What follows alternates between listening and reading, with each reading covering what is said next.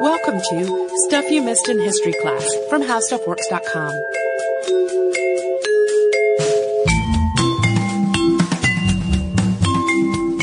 Hello and welcome to the podcast. I'm Tracy V. Wilson. And I'm Holly Fry. In our recent two-parter on Harriet Tubman, we talked a little bit about the Underground Railroad and its northern terminus in British North America, which would eventually become Canada. And we talked a little bit about how Harriet Tubman herself and the people that she guided there had kind of a rough time when they got there, basically because they were starting over from scratch, having just escaped from bondage. But that is really only one aspect of the hardships that escaped persons faced in Canada. And after those episodes came out, we got a wonderful email from listener Derek, which we are going to read at the end of this episode. And in it, he suggested today's subject for the show. So today we are going to talk about Mary Ann Shadd Cary, who was a black Canadian American who was the first black woman in North America to publish and edit a newspaper, as well as the second black woman in the United States to become an attorney. And aside from that, she was also a teacher and a ceaseless advocate against slavery and for better lives for free black people, as well as for women's rights. And I had never heard of her before getting Derek's letter. Me either. So hooray. And Mary Ann Shadd Cary, born Mary Ann Shadd, had a family history that tied to multiple previous podcast subjects. Her great-grandfather, Hans Shadd, which is spelled a little bit differently, it's S-C-H-A-D instead of S-H-A-D-D, was a Hessian soldier. Her great-grandmother, Elizabeth, was one of two black women who cared for him when he was injured near Philadelphia in 1755. Elizabeth and Hans married in January of 1756.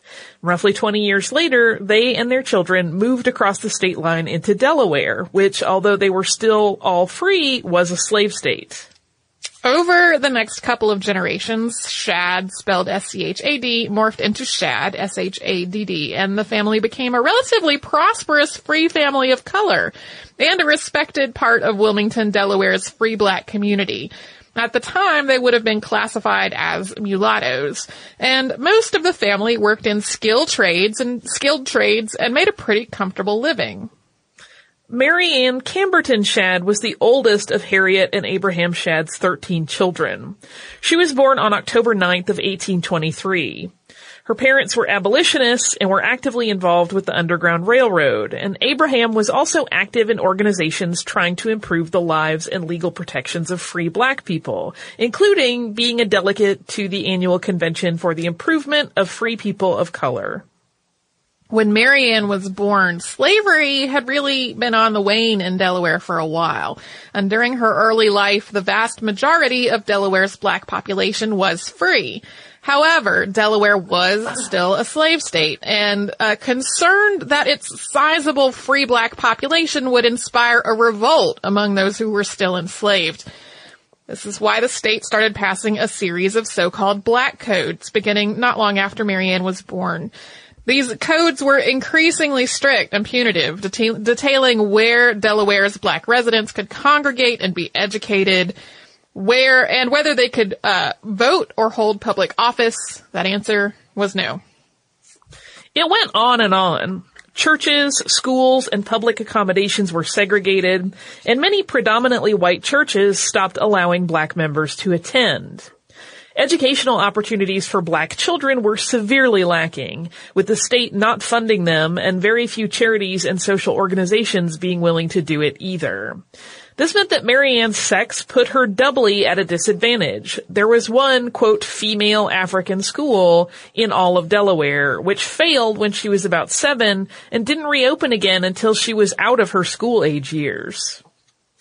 All of this together meant that in the decade or so after Mary Ann's birth, Delaware became an increasingly untenable place for the Shadd family to be living. So in 1833, they moved to Westchester, Pennsylvania, which would later be home to recent podcast subject Bayard Rustin, with the hope of finding a more humane place to live and, according to the family lore, one in which there would be more educational opportunities for the family's children, particularly the daughters. Pennsylvania was a free state and was, in some ways, definitely better for the family than Delaware had been. However, Black people still couldn't vote and weren't represented in the government, and the state was still home to racial tensions and racial violence. For example, on August 12th through the 14th of 1834, a white mob destroyed businesses and at least 40 homes in one of Philadelphia's black neighborhoods, following an argument on the 11th at a carousel that led to the rumors that black residents had insulted white residents. Just to boil that down, a white mob destroyed a large part of a black neighborhood based on the rumor of insults, in case that was not quite clear enough. Mary Ann's father, Abraham, worked as a shoemaker after they got to Westchester until the family saved enough money to buy a small farm. He continued his work as an activist, and the family continued their work with the Underground Railroad. And although the records are kind of spotty, it does seem that Mary Ann was able to get an education through private Westchester schools. Pennsylvania did have state-supported public schools, but they were unofficially not open to black children. And all of this primed to lead Mary Ann into the adult life that she would live. And we're going to talk about that, but first we're going to pause really quickly for a word from one of our fantastic sponsors.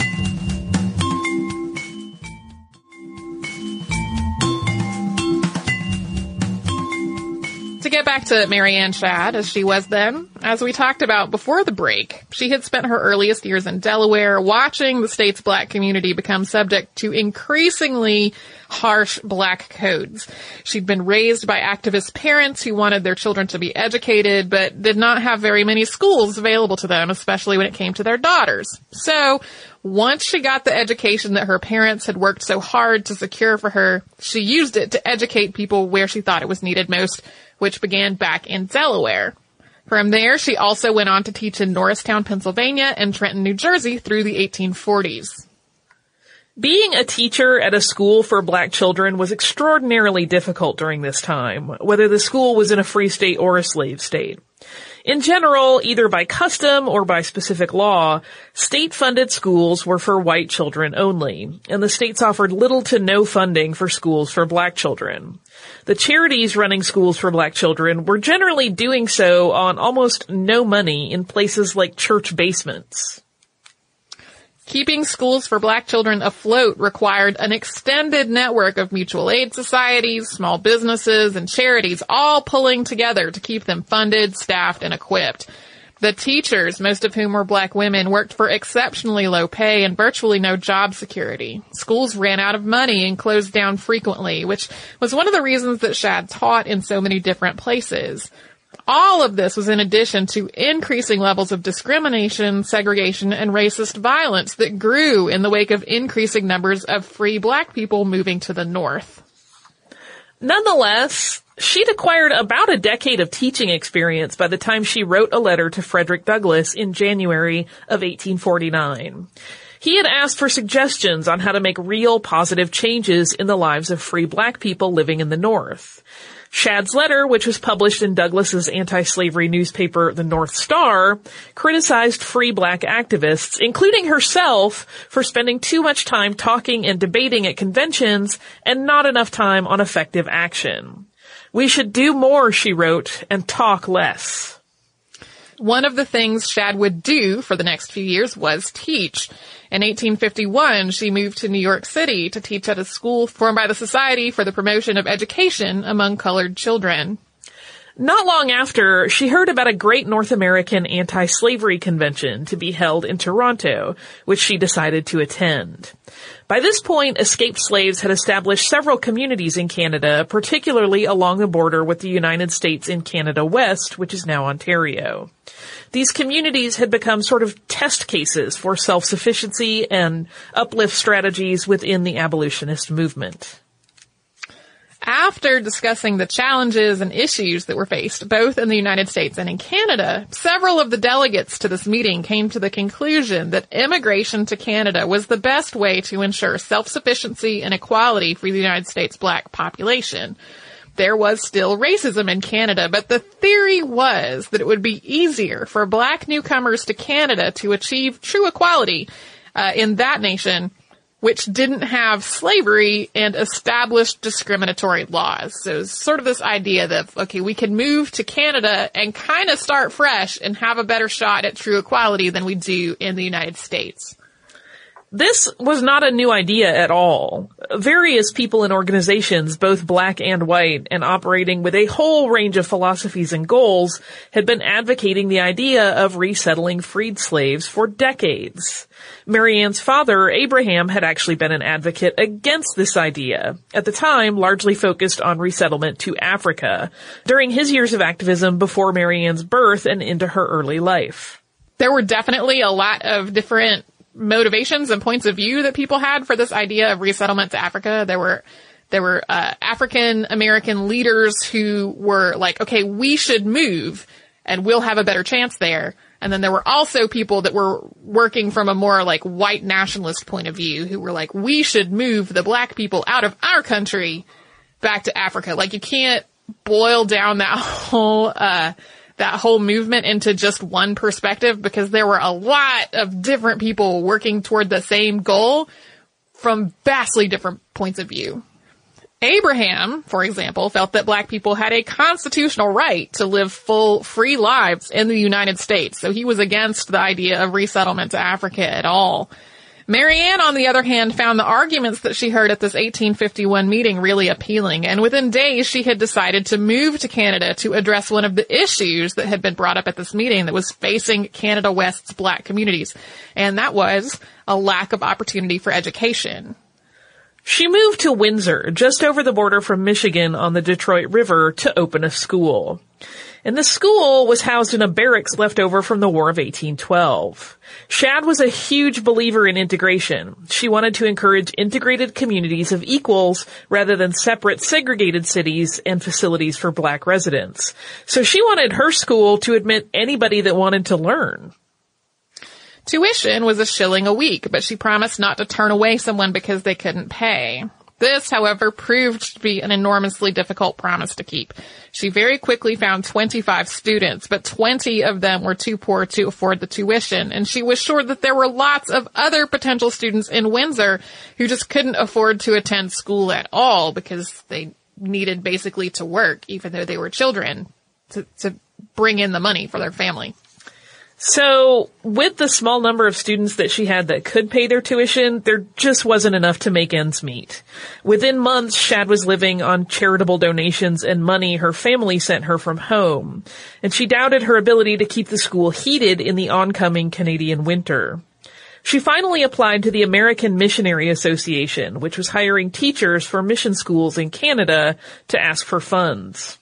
After some reluctance on the AMA's part, she was finally granted $125 a year. That was half of what she said the school would need to stay running.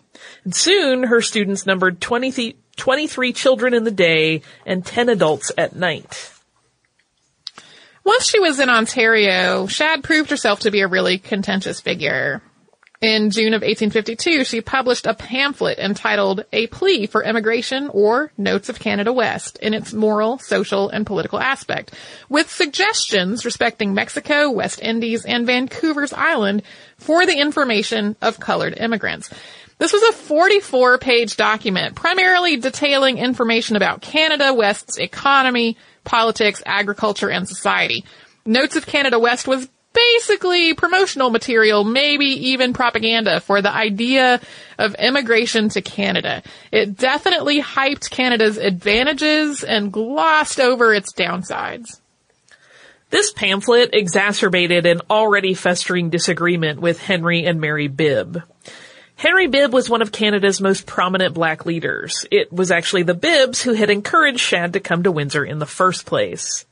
Notes of Canada West set Shad up as the foremost authority on what life was like for black immigrants to Canada, which meant that Henry Bibb had been upstaged, and he had been upstaged by a woman. Shad and the Bibbs also fundamentally disagreed about how life for black immigrants should be supported in Canada. Henry Bibb ran a settlement organization called the Refugee Home Society, or RHS, which solicited donations of both money and goods and redistributed land. Shad thought of this as begging. She strongly believed that the black community needed to be self-sufficient and not rely on cast-off clothing and secondhand donations. And she also suspected mismanagement in the RHS's finances. Aside from their differences of opinion, Shad was direct and even aggressive when she criticized people and organizations.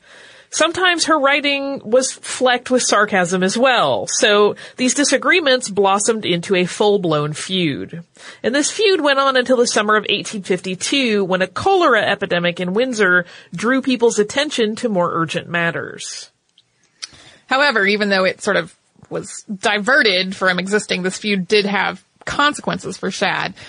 In its wake, the American Missionary Association voted not to fund her anymore once her contract was up at the school, citing that she had a lack of evangelical views. This was in spite of the fact that they had just reviewed her work and called it, quote, full and satisfactory a month before. She wound up closing her school on March 23rd of 1853. The day after the school closed, the first issue of the Provincial Freeman, a newspaper Shad largely wrote, edited, and produced, was published. And we're going to talk about her new career as a newspaper editor, but first we are going to pause one more time for a word from one of the great sponsors that keeps us going. Story.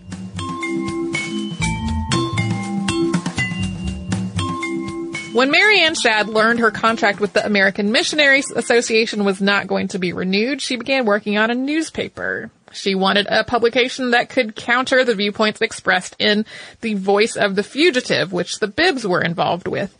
Apart from the fact that her disagreement with the Bibbs played out in part when letters and columns published in The Voice of the Fugitive, this newspaper also published editorials on women's role in the world. These were editorials that promoted the very Victorian view of women's domesticity. This was not a view that she agreed with at all. She enlisted the help of experienced newspaper editor Samuel Ringgold Ward. However, Ward's name was mostly for the sake of name recognition and to shield the publication from sexism. His direct involvement was pretty minimal, though, since he lived in Toronto, which was more than 350 miles away. That first issue of the Provincial Freeman was something of a prototype, and it would be a while before there were regular issues that came out. Although one of her goals had been to publish opinions counter to those that were in The Voice of the Fugitive, this actually turned out to be unnecessary. That publication folded not long after all of its presses were destroyed in a fire in late 1853. The Provincial Freeman began regular publishing on March 25th of 1854, which was 1 year after the publication of that initial issue. It still listed some of the same names on the masthead in that new year later issue, but Shad was still doing pretty much all the editorial work. Soon the paper was being published every Saturday, and it featured editorials written by Shad, articles picked up from other anti-slavery and religious publications, and local news and politics, in particular as was relevant to black residents of Canada. Among the topics it covered, the debate about mass immigration of black residents of the U.S. and whether it was better to stay in the U.S. and fight for equal rights there, the progress of the abolitionist movement in the United States and its failure to have achieved nationwide abolition, and the hypocrisy of legislators who adopted an anti-slavery platform because it was politically advantageous where they lived, not because they actually believed that slavery was evil. It also published a lot of work on women's rights. For this newspaper's entire existence, Shad would aggressively try to raise funds to keep it afloat. She actually went on a fundraising tour. This was the first of many, and it was at this point that she could no longer effectively hide the fact that she was the one who had been editing it behind the scenes this whole time. Apart from her being its public spokesperson on the tour, the number of unsigned editorials that the paper was publishing dropped really dramatically while she was away, and they were replaced by notes on her travel around Canada, which were under the byline M.A. Shad. It was not hard to put two and two together. It's a very simple math on that one. In August of 1854, someone wrote a letter to Mr. M.A. Shad, which praised the newspaper and the ingenuity of the colored man who published it. At this point, Mary Ann, having grown increasingly frustrated that people didn't know that it was a woman running the paper, published a biting response under her own full name. She dropped the pretense of Samuel Ward's editorship and removed his name from the masthead on the October 28, 1854 issue. From this point, Shad increased her touring and speaking schedule to try to raise funds, and she gradually put more trust in other people to keep the paper running while she was away. One of these people was her sister Amelia. Although Shad's father had been generally opposed to immigration of the black community out of the United States, after the passage of the Fugitive Slave Law of 1850, most of her family had gradually moved to Canada, primarily for their own safety. Several of her other siblings eventually worked on the paper as well. Shad resigned from editing the Provincial Freeman in June of 1855, believing that sexism was at the root of its failure to thrive. It had barely broken even in spite of her relentless fundraising. She also moved it to Chatham, which is between Lake Erie and Lake St. Clair, taking a 3-month hiatus for the relocation and reestablishment of their offices. They weren't entirely welcome in Chatham, though. An existing paper in that part of Canada West, the Kent Advisor, published an editorial claiming that Chatham's black population had a hefty criminal element and that a black newspaper would probably promote lawlessness. The town itself was also racially very divided. Its population was about 25% black, and churches and schools were segregated, and the local papers, as is evidenced by the thing I just said, had no qualms about publishing blatantly racist work. Not long after Shad and her newspaper moved to Chatham, Shad was drawn into a dispute that shared a lot of similarities with her earlier dispute with the Refugee Home Society. A 1,500-acre settlement known as Dawn was home to a black community, but its leaders and the people administrating it, including British abolitionist John Scobell, had been suspected of mismanagement and extortion. Scobell and Shad had butted heads before, and they once again had a public dispute in which Shad wrote a series of letters in the paper. This dispute over who should have financial control over Dawn went on until the 1860s and ultimately ended in a lawsuit that allowed its black residents to take over controlling it themselves. In Chatham, Shad spent a lot of time investigating and reporting on suspected wrongdoing among Canada's abolitionist community. She uncovered corruption among aid organizations and ferreted out white abolitionists who had been putting funds raised for the cause to their own personal use. In October of 1855, she attended the Colored National Convention in Philadelphia as one of only 2 women present and the only one from Canada. She was admitted to the convention as a delegate after a vote of 38 to 23. Although Frederick Douglass and many of the other convention organizers were against mass immigration of the United States black community to other nations, Shad gave a really forceful speech in favor of relocation to Canada. Even though so many of the other delegates were really opposed to the message of her speech, a lot of people praised the speech itself and her speaking ability. And this led to several other speaking engagements while she was in Philadelphia. One of these was a debate on the subject of immigration in which Shad was declared the winner. On January 3rd of 1856, Mary Ann Shad married Thomas F. Cary in St. Catharines at the home of her sister, Amelia. He had 3 children from a previous marriage, and Cary had been an early investor in Mary Ann's newspaper. They did not have a particularly conventional marriage. She continued to speak and to work as an activist and to raise money for the Freeman, and the 2 of them never had a home together. It would actually be 6 months before Mary Ann Shad became Mary Ann Shad Cary in print.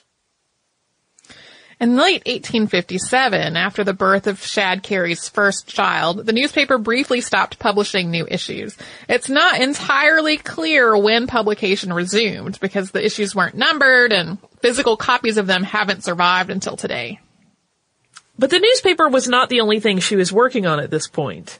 In April of 1858, John Brown visited Canada West to try to raise support for an armed slave insurrection he hoped to rally in North America. Shad Cary wasn't at the meeting of supporters he attended there. Women weren't allowed. But later on, William Wells Brown wrote that if she had been a man, she probably would have been with him at Harper's Ferry. I think John Brown's raid on Harper's Ferry has come up in enough episodes that we probably should do one on it. Mary Ann Shad Cary's last existing editorial in the Provincial Freeman ran on June 18th, 1859. In it, she spoke out against the rise in, quote, Negro haters in Canada West. The last issue of the paper came out within a few months after that. Shad Cary's husband died on November 29, 1860, at which point she was pregnant with their second child. Although Shad Cary had never stopped working during their marriage, her income wasn't enough to look after herself and her children. She wound up having to get support from her family to make ends meet, and she went back to teaching at a school so underfunded that she eventually had to ask the Refugee Home Society for funding. That name rings a bell. It's because that was the one of the organizations she had such a public feud with. She seems like such an exacting and proud person. I can only imagine how desperate her circumstances must have been to go to an organization whose views she disagreed with so vehemently to ask them for help. The Civil War started not long after, and that sparked fears that the United States would try to annex Canada, or that the South would win the war and escaped slaves in Canada would be extradited back there. Within Canada, the racial climate was becoming increasingly hostile as well as the black population increased. The Canadian government had originally really encouraged escaping slaves to come to Canada. They had offered assistance through things like land grants as well. But as more and more enslaved people and free black people left the United States for Canada, that really started to change. There was this increasing amount of not in my backyard style opposition to attempts to settle in various parts of Canada. In the face of all of this, Shad Cary eased back on her opposition to immigration to Africa and asked the American Missionary Association if she might get a missionary appointment in Africa. That was denied. In December of 1863, she became a recruiter for the Union Army. She began that in Chatham before going to Indiana to continue the effort there, as well as to help escaping slaves get to Canada. Once the war was over and slavery was abolished in the United States, a lot of previous black immigrants to Canada decided to return back home. This was eventually true of several people from the Shad family as well. Shad Cary eventually closed her school and several of her family moved back to the United States. She was really reluctant to follow them though and was actually issued a Canadian passport in 1865. She finally returned to the United States after the passage of the 14th Amendment, which she saw as a commitment to the Reconstruction-era policies that were intended to secure real equality for the black population of the United States. As you know, if you have listened to our podcast on Robert Smalls, that is not how that played out. Shad Cary moved to Detroit, where she became a teacher and, for the first time, got a job at a public city school that she did not have to fund through her own efforts. She became active in local politics, and she began to advocate more strongly for labor rights and the rights of women. Women's rights would be a primary focus for the rest of her life. She eventually moved to Washington, D.C. Throughout Reconstruction, she continued to speak and write on all the various causes that she was advocating, and then she joined the first law class at Howard Law School in 1869. This is a 2-year program, and if she had finished it in 2 years, she would have been the first woman to become an attorney in the United States.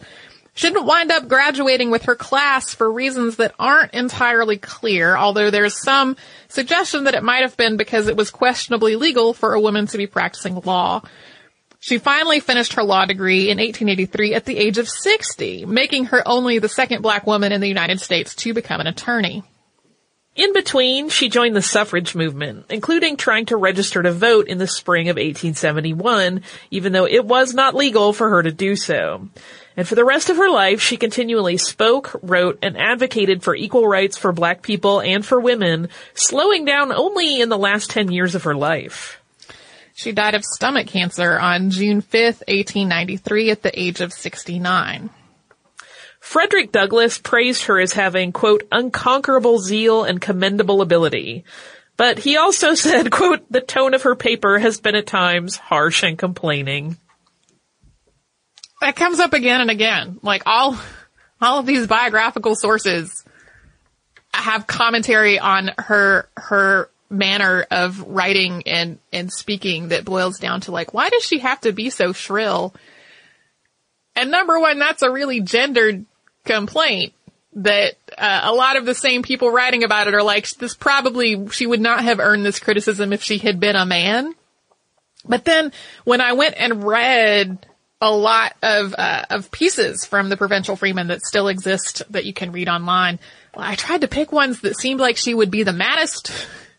Like, which ones would she really be head up about and like say whatever things were making people say, wow, she sure is just cranky in her writing.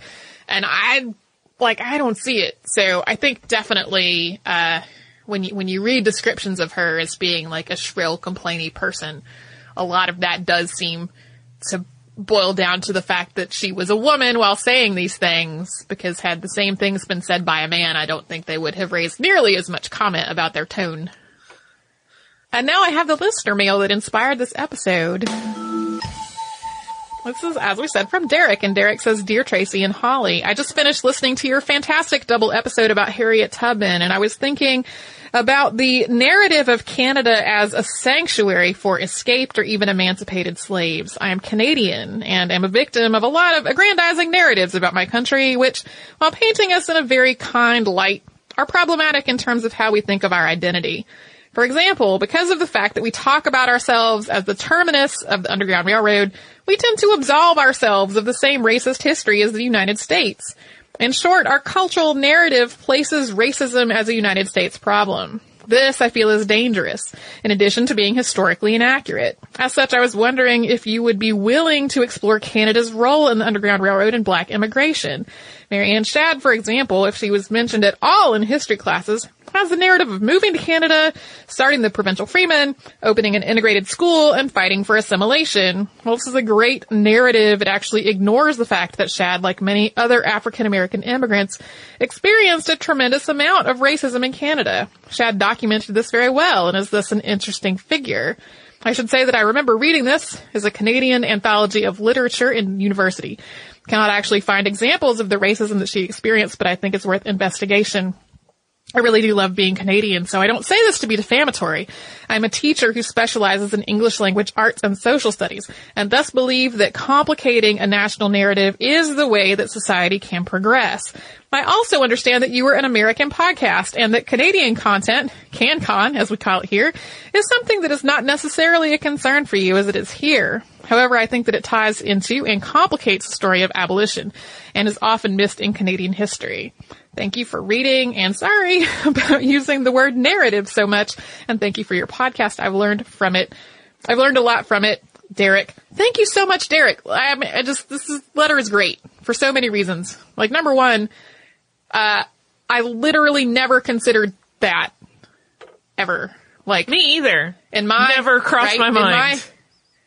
Not at all. And so number one, having somebody point out a thing that had never crossed either of our minds, is always really interesting. Because like Derek said, you and I are both American, and we have both grown up with this narrative of the Underground Railroad as a place where people wound up in Canada and everything was better. And that, better, sure, relatively speaking, probably better than being enslaved, but definitely still a lot of racism present. And then Mary Ann Shadd Cary herself is just an incredibly complicated person. I feel like, as I often say, we've only kind of scratched the surface here. There was a lot of disagreement within the time about, what was the best way for free black people and people who had either been emancipated or emancipated themselves. What was the best way to secure equality and secure the best life for people? And, there was just a lot of disagreement within the black community and within the white abolitionist community, and then also within the racist community that was more of a let's just make everybody move to Africa to get them out of our faces. That really was a driving thought among people. And a lot of the things she was advocating ruffled a lot of feathers, for sure. So if you would like to learn more about her, I strongly recommend the book Mary Ann Shadd Cary, The Black Press and Protest in the 19th Century by Jane Rhodes. It gets into a lot more detail about things that we didn't really touch on, various beliefs that she held that, some of which people would totally get behind today, and others people would be like, I'm not sure I can support that idea, but She was a really interesting and complicated person who was living in a really interesting and complicated time that in a lot of ways we tend to oversimplify when we're talking about in history. So, thank you again, Derek. That's like the great email. That's a great example of a great email. I literally stopped what I was doing and forwarded it to Holly, who had already read it, to say, I guess I know what I'm talking about next. If you would like to write to us about this or any other podcast, we're at historypodcast@howstuffworks.com. We're also on Facebook at facebook.com/missedinhistory and on Twitter at missedinhistory. Our Tumblr is missedinhistory.tumblr.com. Our Pinterest at pinterest.com/missedinhistory. And our Instagram is missedinhistory. We try to keep all the names as consistent as possible for the ease of finding us in all the places. If you would like to learn more about what we have talked about today, you can come to our parent site, which is howstuffworks.com, and you can put the word Underground Railroad in the search bar and find an article on how the Underground Railroad works, or worked.